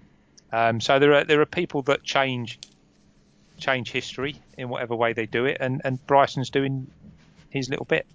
Whether you think it's right or wrong. I just think, but going back to Matthew Fitzpatrick, I'm not going to go off him as much as I suggest I am. I do really like him. I think that was an ill-fated comment. I think it was poor form from him, but everyone has one of those, I think, and that might just be his. But really and truly, the reason I don't like him here is because he's shown no types of form around these Fazio designs. No, Sergio, in context, you're quite right. So Sergio's got that, second and fourth. Plenty of top 20s at Quail Hollow, 9th, 2nd, 8th at Honda. He's in form, yeah. Like you say, he played well for half the tournament last week. That could have been a reaction. We know that. Here he is against the big boys again. He likes getting involved in the big boys when he can. So, yeah, I agree with you. I'd much rather be on Sergio at 50s than Fitzpatrick at shorter. Well, what it is as well is the last 10 calendar years he's won every year, Sergio Garcia, and he's 50-1. Yeah. Like whatever you attribute those, some of those victories may not have been top class. And one was in Thailand, one was here, there, and everywhere. But he wins. Like whether you like him or not, I don't particularly like him. But he was fifth at the Heritage earlier on the season. He's won 2 weeks ago, and he's going to play a course that should suit him. Yeah, absolutely. Yeah, plenty of trees there. Yeah, he's gonna love it. Yeah. I actually didn't even really consider it until we came on and started discussing the 2 people above him, and I just thought, and I think going back to your Louis thing, I think that is it a kind of bit of a Hideki Matsuyama type thing that you look at his swing, who stays, and because he's been in coverage a bit more, and you go, doesn't he swing it well? Because he swings it well all the time, doesn't he? Yes, he does. He has been for has done since he started. Yeah, and maybe that's the concern, is that you kind of get trapped in by that. But I don't know. That was just my 2 pence on that. Let's move on from those guys. Abraham Lancer paid well last week, didn't he? In the end, come fourth. Did I like Cancer? I like Cancer, but it's same price as Sergio, isn't he? Just to put it into context. I think Cancer's got immense potential. He just hasn't quite put his nut in front quite as many times as you'd like him to. So yeah, it was a par 3 demon. I must be honest, I haven't looked at the par 3 stats for this year so far, but he's probably played enough to warrant looking at anyway, to be honest. Yeah, played well last week. Why not? Yeah, I don't particularly like him, but just one of those. Jason Day is somewhere that I want to talk about because he was in really good form, wasn't he, leading into the US Open, and everyone sort of fancied him there, and I did, and he has kind of lost it a little bit. Lost it completely. Yeah, that's probably much fairer to say that he's lost it completely. He's miscut, 64th, 38th miscut. And to be honest, if the US Open was an easier golf course, he probably wouldn't have made the cut there either. It's only because it was a tough event. But he has obviously finished 9th at the 2019 PGA. He's had a 3rd, 4th and 12th at the Bridgestone. This is his type of course, isn't it? generally speaking, or what it appears to be anyway. Form in all the right places. If there's any sort of signs that he's playing as he is, than he was before, that he's sort of this bad spell that he's gone on, I think he may be someone that's worth, because obviously we have the handicap in some sense that we record this on a Monday night, and sometimes it's nice to get to a Wednesday and see what people have said, see what quotes come out about the golf course, see what, health wise, how people are, etc., etc. And we don't have that privilege. So he may be someone that I sort of look to later in the week, but he was someone worth mentioning with the course form that he's played at before. Yeah, I've said it 1,000 times. I'm not a fan of Jason Day. That's not very. You don't wish that on him. No, sorry. Talking to myself. I'm not a fan of Jason Day. I thought he was massive. I think at 50s it was at the PGA Championship when, as he was closing at Memorial and the St Jude. That's the only time I think I've ever fancied him to do anything. Don't see how you can possibly like him at all the way he's playing. No, not at all. Not for you. But a player that is in equally poor form in terms of numbers is yeah. Which is going to completely contradict everything you just said. Rickie Fowler. I've never bet Rickie Fowler either, but there's something about this week. I don't know. Look, if we go along with the course correlation thing, and you for some mad reason did over in the European Tour this week, help me along there. Rickie's got that. Well, he's got Quail Hollow form all over the place, hasn't he? He's won. He's got top fives all over the place. He was fifth in the PGA 2017. He was even sixth on debut around there. And obviously he's won at the Honda, which you've put up as a relevant form line. We were talking about him earlier, weren't we? Just before we came on, and we don't think he's gone at the game. There are signs, and to be. I mean, okay, he's got top 15 at St Jude, where you rightly said final round of 73. Probably knocked him out of sort of 7th, 8th place, so he definitely would have appeared on the front page. 12th at the Rocket Mortgage is whatever you want. They're not good.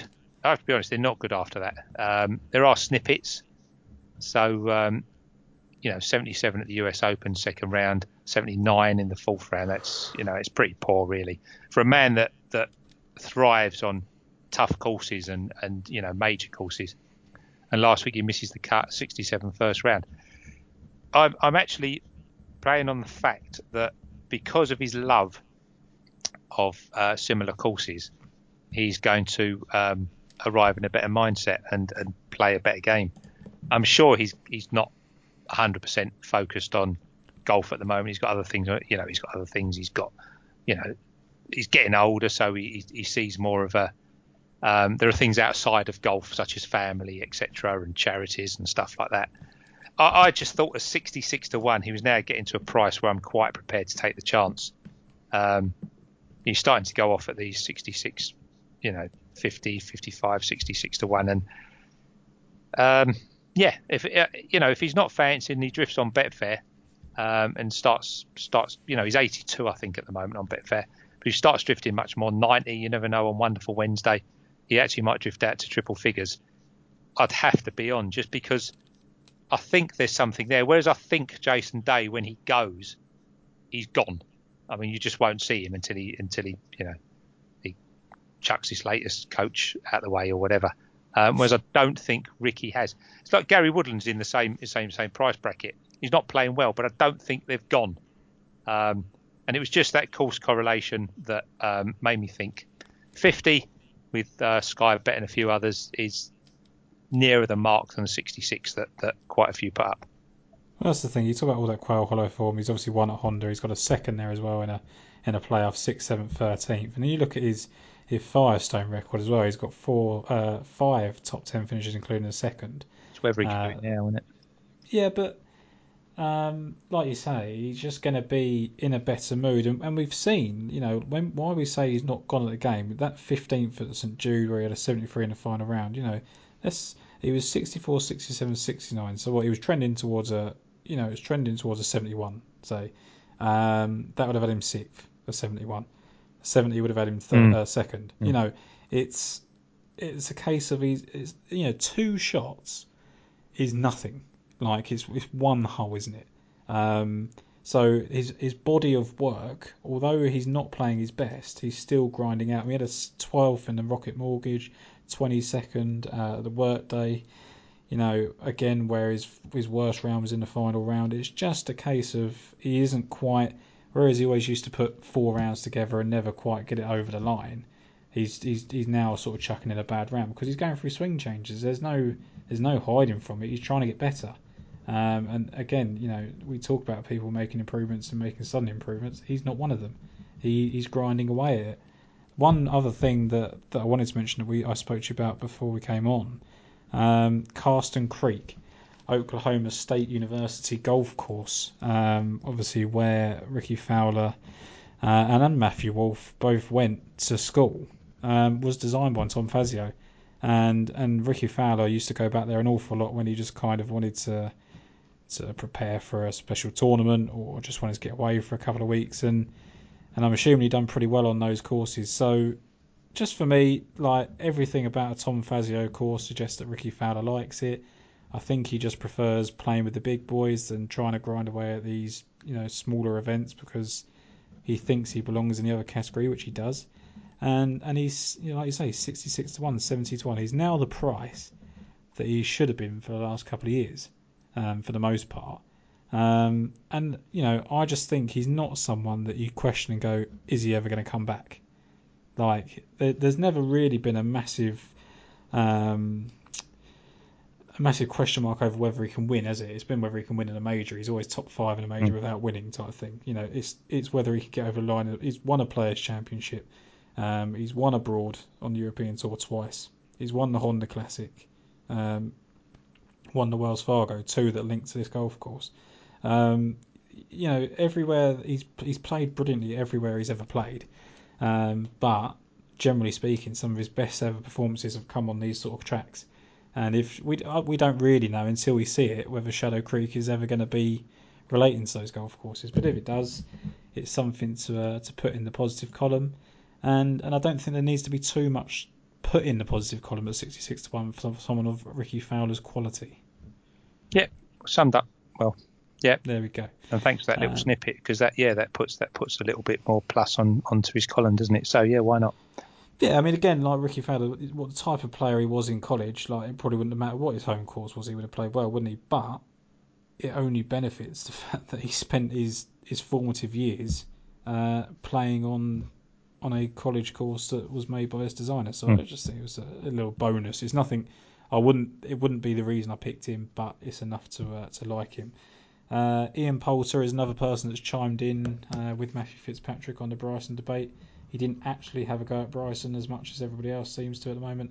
He just tried to suggest that if you limited how low you made the loft on a driver, that everything would be okay. And then I just quickly pointed out to him that Dustin Johnson hits 11-degree driver. What?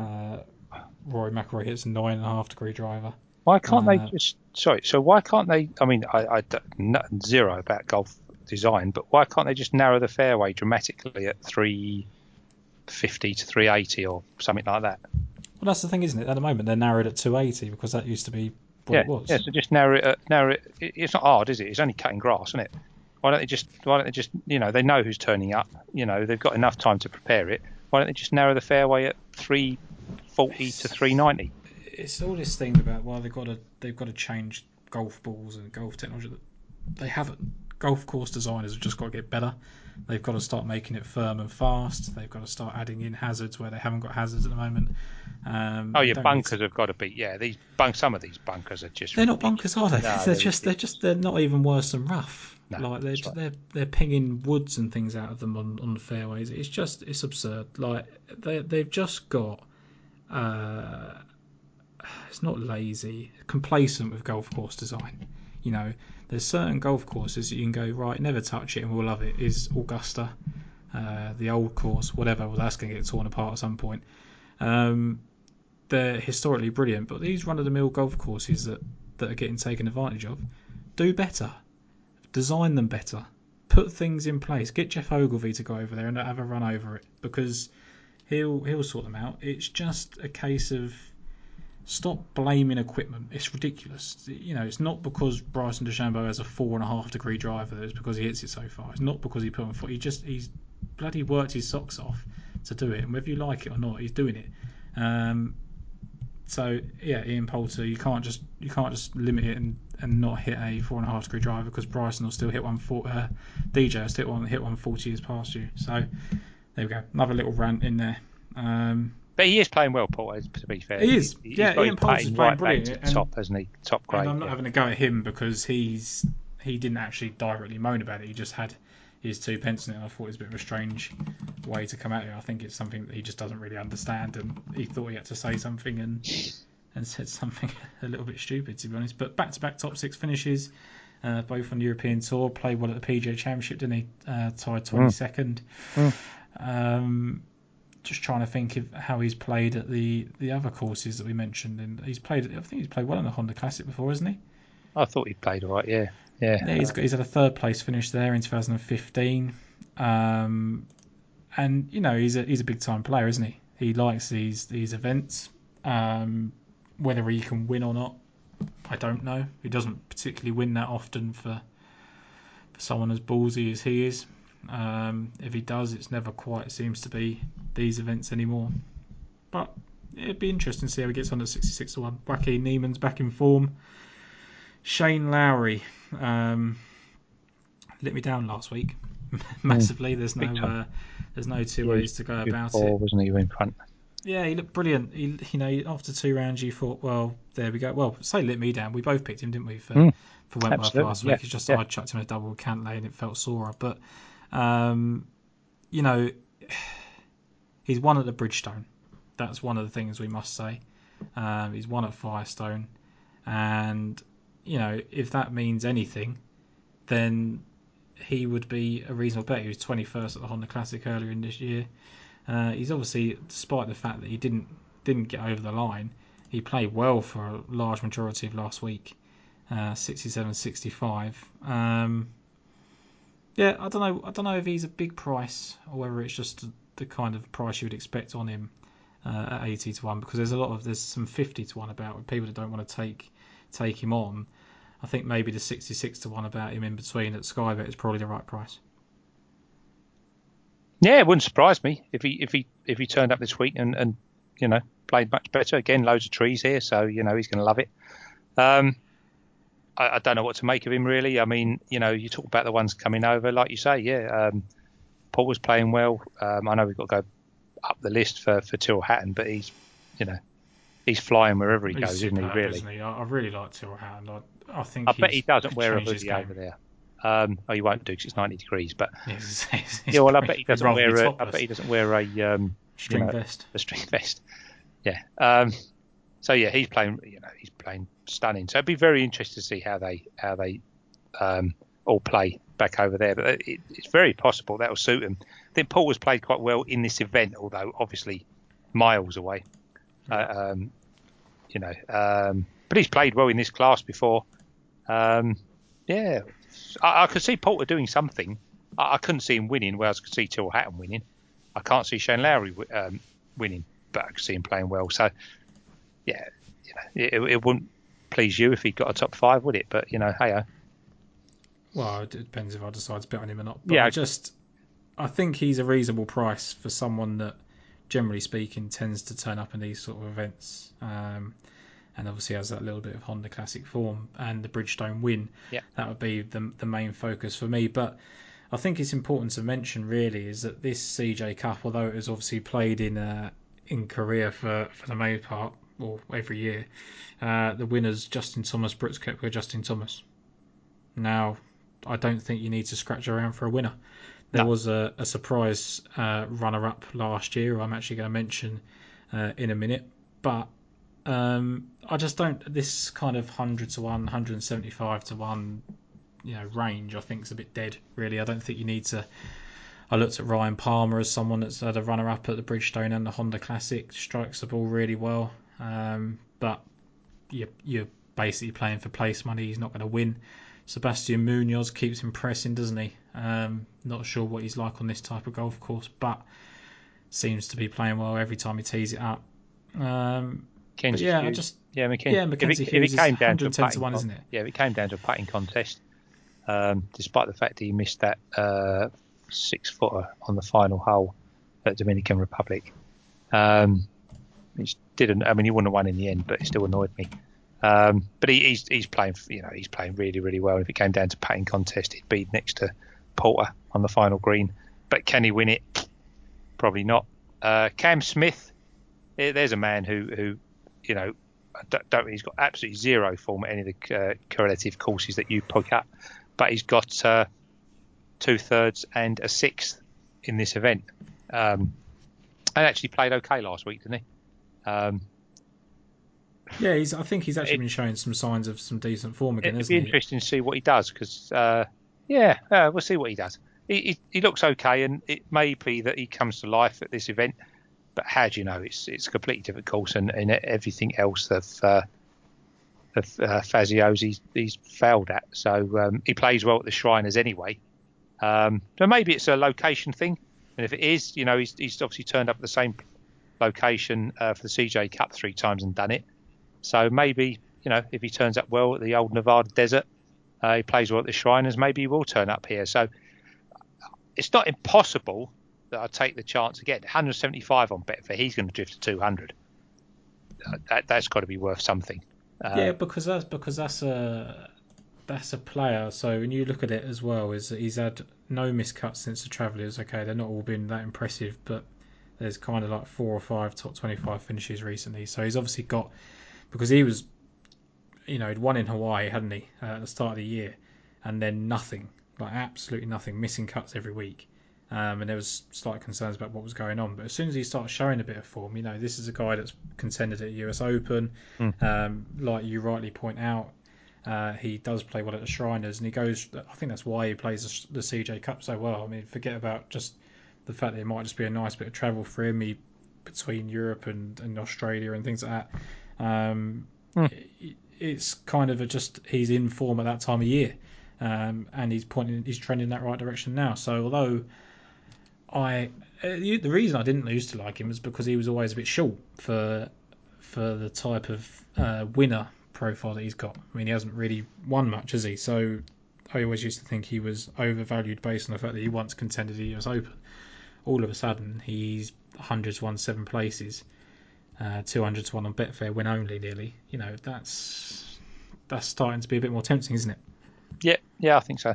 It's just of interest, as you say. You don't know. There's PMA all over the place, whether it's turning up at a course, whether it's turning up at the time of year, biorhythms, all this sort of thing, opposite course things. There's loads of it. But yeah, like we say, the fact that he has continued his form at the Shriners at this, and it's in this region, this time of year he plays well, whatever. I mean, you're not betting 10 to 1, are you? So at 200 to 1, the old usual, lay at a quarter, W money at a quarter, the odds he's got to hit 50. Yeah, I'll give it a go. Another player that's kind of in similar form to Cameron Smith, but actually slightly better, is Brian Harman. Finished 13th last week. You laugh, right? So he's 72 in the final round, sort of put him out of contention. But where are his best finishes? He's had a win at the Wells Fargo. He's finished 13th at the 2017 PGA, also at Quail Hollow. He's had 2 top 12 finishes at the Honda, I think it is. The signs are there that this is the type of course that he plays well at. And he's finished second at the US Open.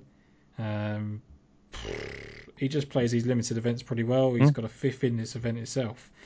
I actually think he's a reasonable price. I don't think that this range is great. I just think that we can almost rule it out. I think that you're playing for place money.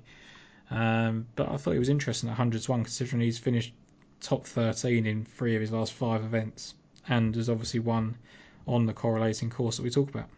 Yeah, I'm not a fan of him, so I'm not arguing with you. But you can get top. It's probably easier to think of people that you are a fan of and just limit it to that, isn't it? Because there's not struggling, there's not many It'll like, be a very, very short article.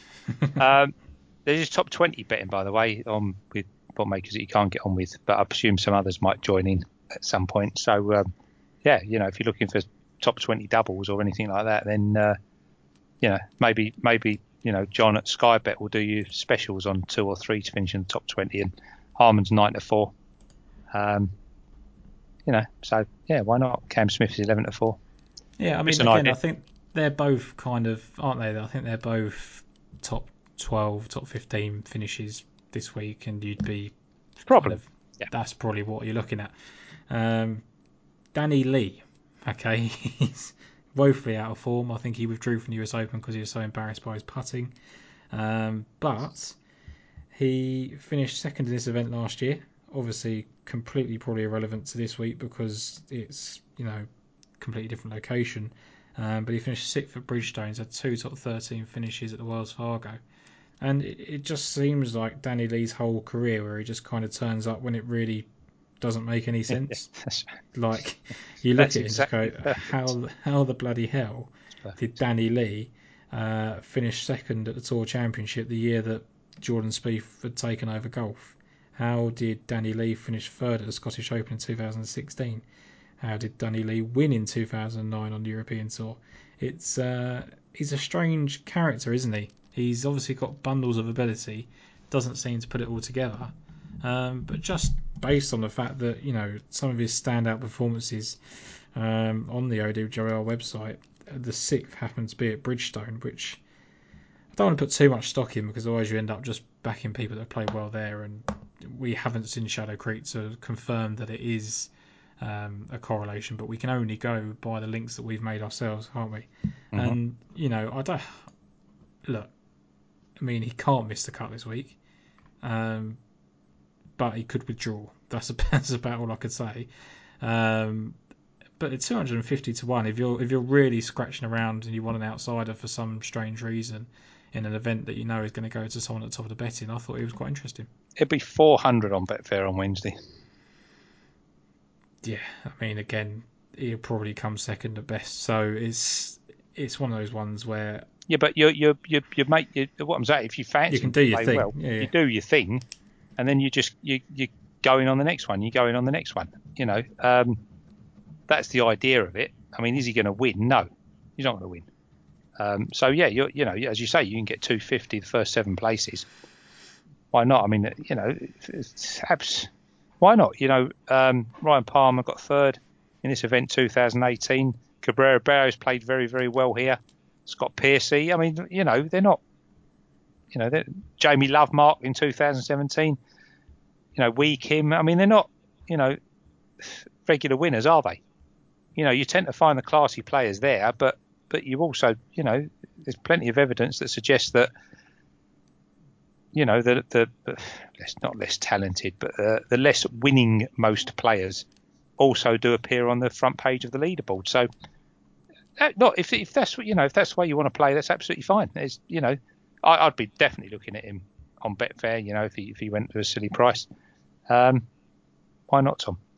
I think the thing about these events is that because there's 4 rounds, there's no worry about missing the cut. That you do just get the odd kind of player that plays with a bit more freedom. Like you say, Ryan Palmer has got a 3rd and a 12th here, I think it is, in the CJ Cup. 2nd at 2 courses that we say correlate. He's the type of person that will probably finish in the top 8, and you go, oh, didn't see that coming. Sorry. It probably makes sense. Sorry, mate. I think there is a case where in these tournaments, if there's a couple of classy players up front, then a lot of the other, what we would consider classy players who are 8, 9, 10 behind, just don't bother. No. Quite simply, they start practicing as for future tournaments, or they just have a walk around, and that allows those that, I mean, obviously most years, this is worth a lot of money and a lot of prestige to them, more than it will be this year, which is basically a year that doesn't count. But you will find those coming through with 64, 65s that are trying a lot harder than those that are 8 behind and just think, well, I'm not really bothered about finishing 4th or 5th, so I'm going to wander around and play about a bit with new, might put a few new clubs in the bag or whatever, So I think that's where that comes from, and why not? Danny Lee's got to play for something, as Dylan Fratelli, Damon Long, blah blah blah blah blah. If he's the one you pick, why not?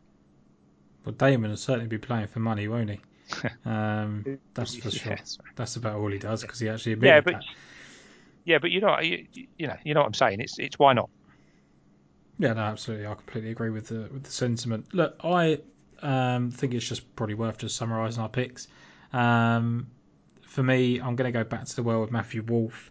There is obviously a concern that it's not the type of golf course that he can sort of take advantage of. But Carson Creek was his home course. Fazio Design had a good college career. Is certainly in form. Back-to-back second place finishes, fourth at PGA not so long ago. I just think that there's a massive drop off between him and the top guys, and I don't really see that being a thing.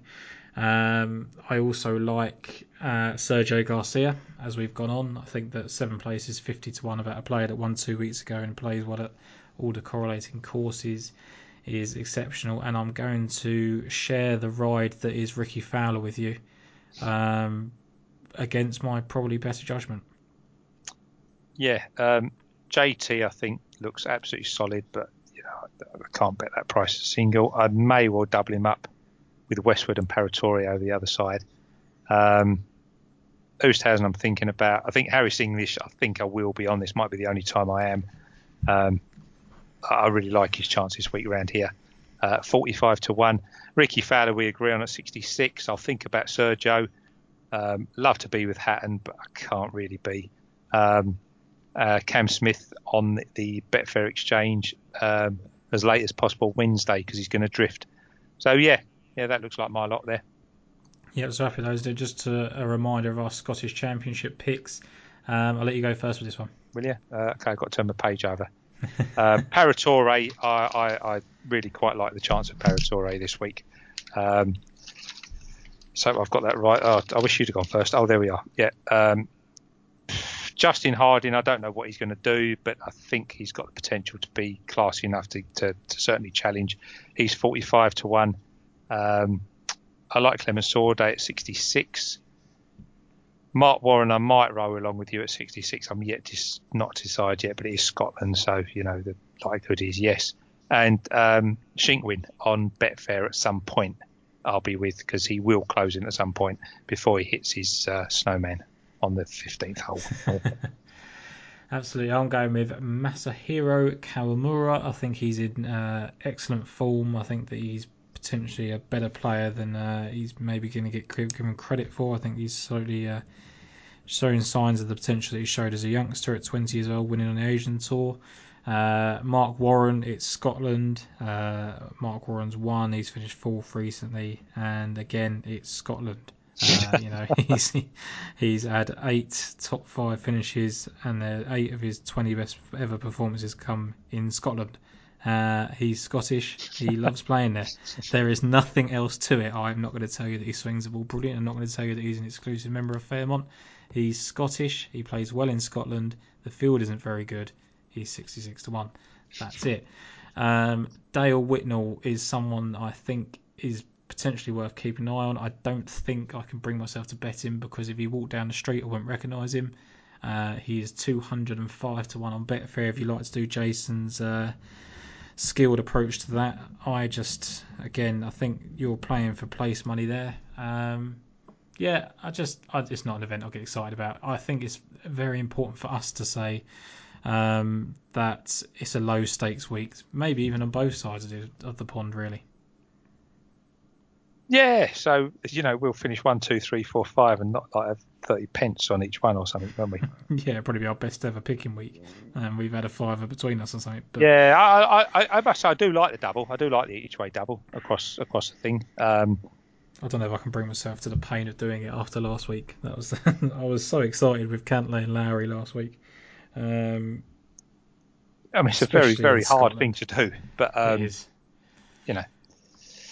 Whatever, we'll see. But yeah, I think there are those types, isn't there? Eddie Pepperell never seems to play that well when he's short odds, but I think he is playing exceptionally well in better fields. It's right up his street. He loves Scotland, doesn't he? He's not going to have to do his little bubble thing that he's been doing, that he's been moaning about. So you could chuck him in a double with Justin Thomas, for example. But I'm just quite happy to take some of those better people on in both events. the more I think about it, I actually think Sergio is probably my favourite bet. And that's really weird for me to say. And I'll probably clip that one out and save that as a soundbite when I'm moaning about him in 6 weeks' time again. But it's a tough week. I think we both said it before we came on. We've been doing this since they came back, haven't we? We've been doing it every week, and it's not that we feel obliged to, it's that we enjoy doing the research, but sometimes it's hard to get that excited about a bet, and I think that's one of those events. I think that everybody, the European Tour hasn't really got anything to look forward to now, is it?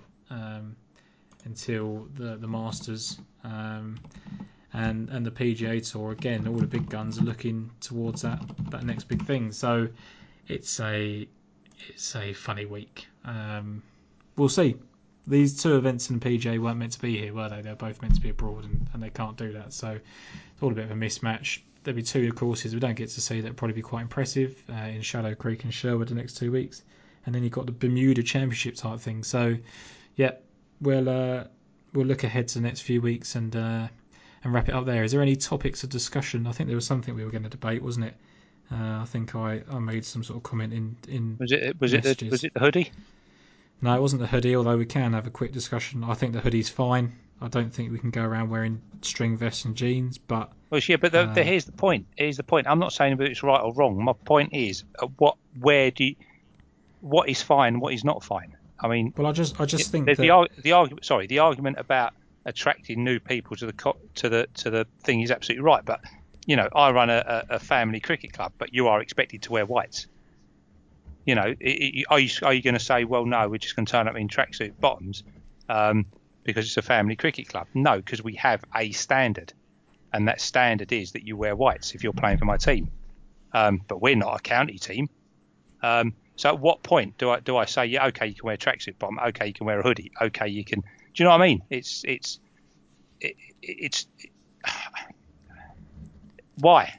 Do you know what I think it is? I think that is a load of codswallop that that's going to attract different people to the game.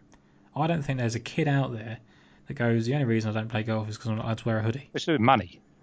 It's a money game. But even that, this is going to be that's probably a separate discussion. I'll probably have another time. But I don't think it's actually that expensive to get into golf these days as a youngster. I think you can get a membership for £100 a year, if that, as a junior player.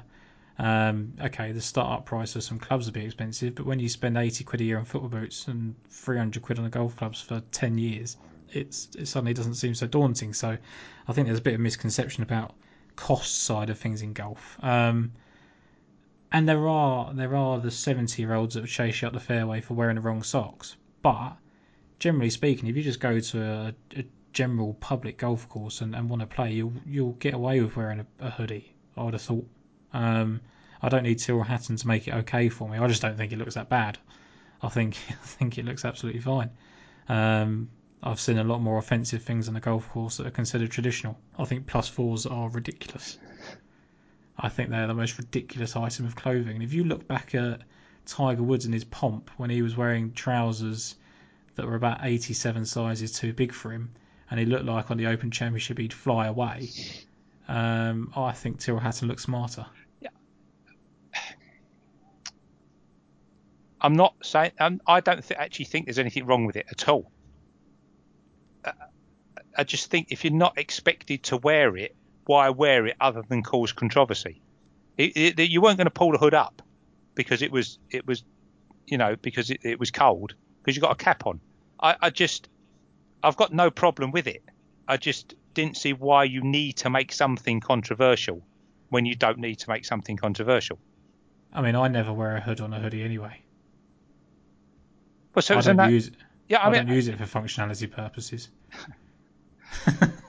and your point about cricket white. So for me, the reason I like to wear the correct golf attire is one, I think that golf clothing is pretty stylish anyway. So when I walk off the golf course, I feel quite smart in it as it is. And I think with the introduction of spikeless golf shoes, I think you can drive home in them anyway, so it doesn't matter. Cricket whites. Now, if I turned up to your cricket event, I would wear cricket whites, and I don't own a pair. The reason I do that is because I don't want to look like a dick. Like if everyone else is wearing white and you turn up and wearing black tracksuit bottoms, you're going to look like a knob. So that's the reason I would wear cricket whites, just to fit in, not because I feel like I have to. So you're 20 something. Yeah, you're not 11. Well, mentally maybe, but yeah, I just don't. I think Look, there's Adidas have done it, haven't they, to get them to talk course. about, and they're going to plug some. It's a bit like the mock neck top that Tiger Woods wears. You know, everyone went out and bought one of those. I don't know why, like a complete tool. Tiger Woods looks like a complete tool in it, especially when he rocks it with a backwards hat. But Tiger Woods has never been at the height of fashion. He can't dress himself. So I'd be a lot less concerned about Tyrrell Hatton's wardrobe and a lot more concerned about the best player that's ever lived's wardrobe. But that's just me. I mean, you've only got to type Tiger Woods in fashion into Google, and you will see some absolute rickets. Like, he literally, for someone, I think he's quite intelligent. He went to Stanford. He's the best player that's ever lived. And it literally looks like every time he ever steps out anywhere, golf course or not, he got dressed in the dark. And yet everyone's worried about what Tyrrell Hatton was wearing. All right, we'll leave it. We'll leave it there. If you were a proper Cockney, I know you're not a Cockney, but if you was a Cockney, you'd have said Tristrans, wouldn't you? You'd have gone, he makes some proper Tristrans. And people would have gone, what do you mean by that? And you've got Tristan Ricketts.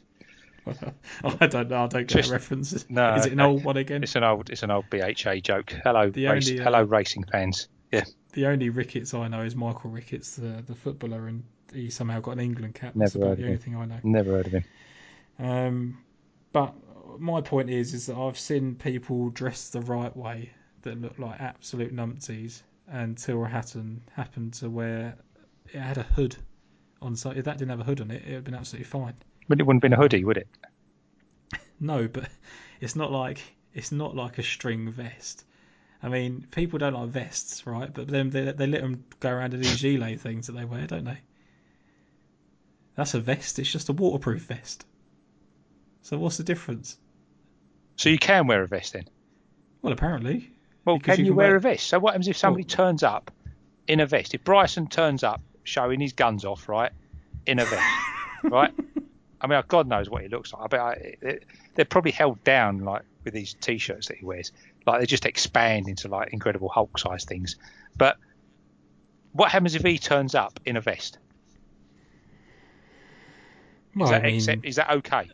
I don't think the PGA Tour is going to turn anyone away unless they decided to play with their wang out or something. Is that okay? I don't want to see it. No, I didn't say you want to see it. The people don't want to see the hoodie. I'm not saying it's right or wrong. I'm just saying people don't want to see it. So, do you? But I categorically don't think it's okay because I actually think vests on anybody offends my eyes because normally the people that wear vests shouldn't wear anything that reveals their body type. So I think that vests, whether they're an outer layer or an inner layer, look ridiculous. Sometimes gilets look okay if you partner it with something else, but they all wore vested sweatshirts at the Ryder Cup one year. Idiots, little idiots, absolute fools. Yeah, to be fair, Ryder Cup clothes and Solheim Cup clothes. Quite honestly, I mean, shocking. To me, I just think it's. I mean, at the end of the day, there's only one winner, or two winners, in the fact that this is even being discussed. Is Adidas Golf because they're going to get the people that want to push back here. I'm not passionate. I sound passionate about it, but I'm not passionate enough to go and buy one just to be a martyr. I don't care. I just think they look quite nice, and if Adidas wanted to give me one, hello Adidas, I'd wear it. But and that's what Tyrrell Hatton's done. He's been scripted an outfit. He's been told you'll probably get a bit of backlash about this, but don't worry about it because we'll chuck an extra 20 grand in your bank account.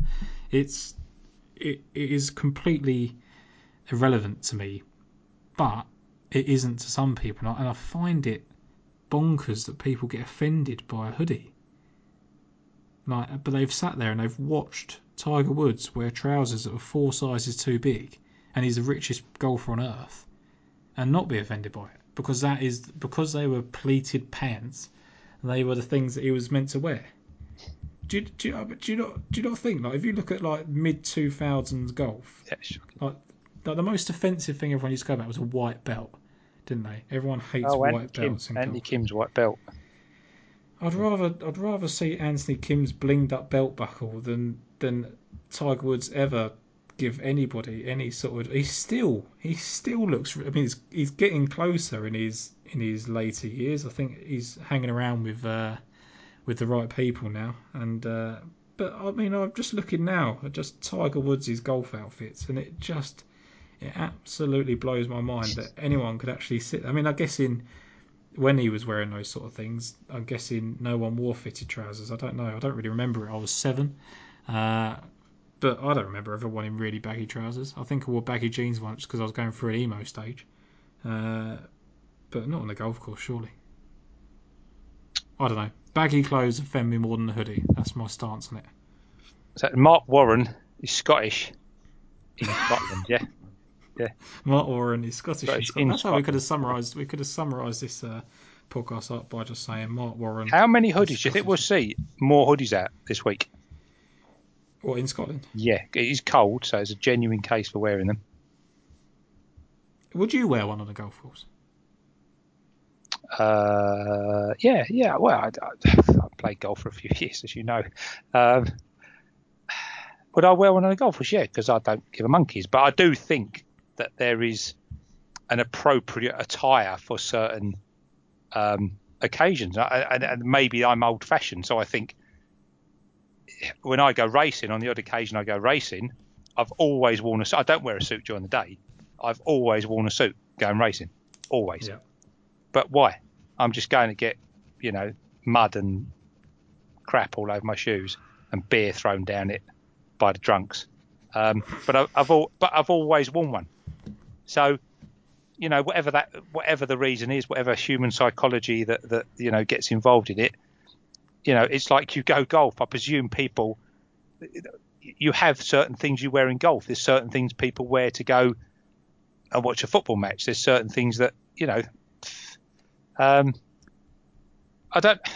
know. I just can't wait until someone shoves a Stone Island patch on, and that'll be hilarious. That'll really trigger a lot of traditionalists. To me, I couldn't wear a hoodie on a golf course if I was trying to play well, because I get distracted by anything, and I'll probably lift my head at some point during the golf swing when I shouldn't do, and I will just clip that little bit of the hood on my neck, and it will restrict my swing, and I'll top it because I'm that bad at golf. That is it. On that, let's hope we're soon going to be having on our Twitter feed live. Yes. Yeah, let's hope we're going to be having Tom's swing being analysed by a PGA coach. So more for that in the future. But we hope to be doing that, and so hopefully, Tom, you won't be wearing a hoodie then, because it'll be even worse than it is now. Well, let's mention our man there that we want to talk about. Let's give him a little bit of a shout out before we wrap up. Yeah, just very quickly, Ross Spurgeon is a PGA professional coach down at Chingford. Chigwell. Where is he? Is it Chigwell, isn't he? It is Chingford, isn't it? Is it Chingford? I can't remember where he is. You're not doing him very good service. I'm not. I'm sorry. I'm sorry, Ross. We'll get this clearer. But Tom is. It doesn't matter where he is, because he was a lot nearer me about 6 months ago, and now he's moved. So he's going to be doing some video coaching, hopefully, for Tom very soon. We're hoping to get him maybe a little bit more involved in the podcast, and who knows what delights will come to one of our local listeners when that does happen. So hopefully Tom will get his swing videoed nicely, and we can send that off, and we'll stick that on the Twitter feed or Instagram or whatever young kids use these days. And we'll go from there. So that's for the future. Hopefully, it's down to Tom now to get it sorted. Well, that's the thing, is that I've tried this before. I've had golf lessons and they've gone horribly wrong. And with the best will in the world, if Ross sorts my golf swing out, then he deserves to be on tour, coaching the very best, because he's going to have a task on his hands. He'll have even more of a task on his hands if I wear a hoodie. I might even chuck in some baggy trousers and just add it to it as well. But that's it. We'll wrap it up there. It's late and we're tired. Yeah, I don't even know what I'm saying anymore. Ross Spurgeon, Chingford Golf Club, online lessons. Definitely check him out on Instagram, Twitter, and eventually you'll all get something to laugh at, more so than mine and Jason's ridiculous comments on food and other things. You'll be able to watch a poor golf swing as well. Then people have something to talk about. You think about talking about Bryson DeChambeau's funky golf swing. You wait until it looks like an octopus is falling out of a tree, and you'll be talking about funky golf swings then. So let's wrap it up for this week, Ryan. There we go. So, Jason, thank you for coming on. Yeah, cheers. Good luck. Well done if you've got this far, everybody. And on to next week.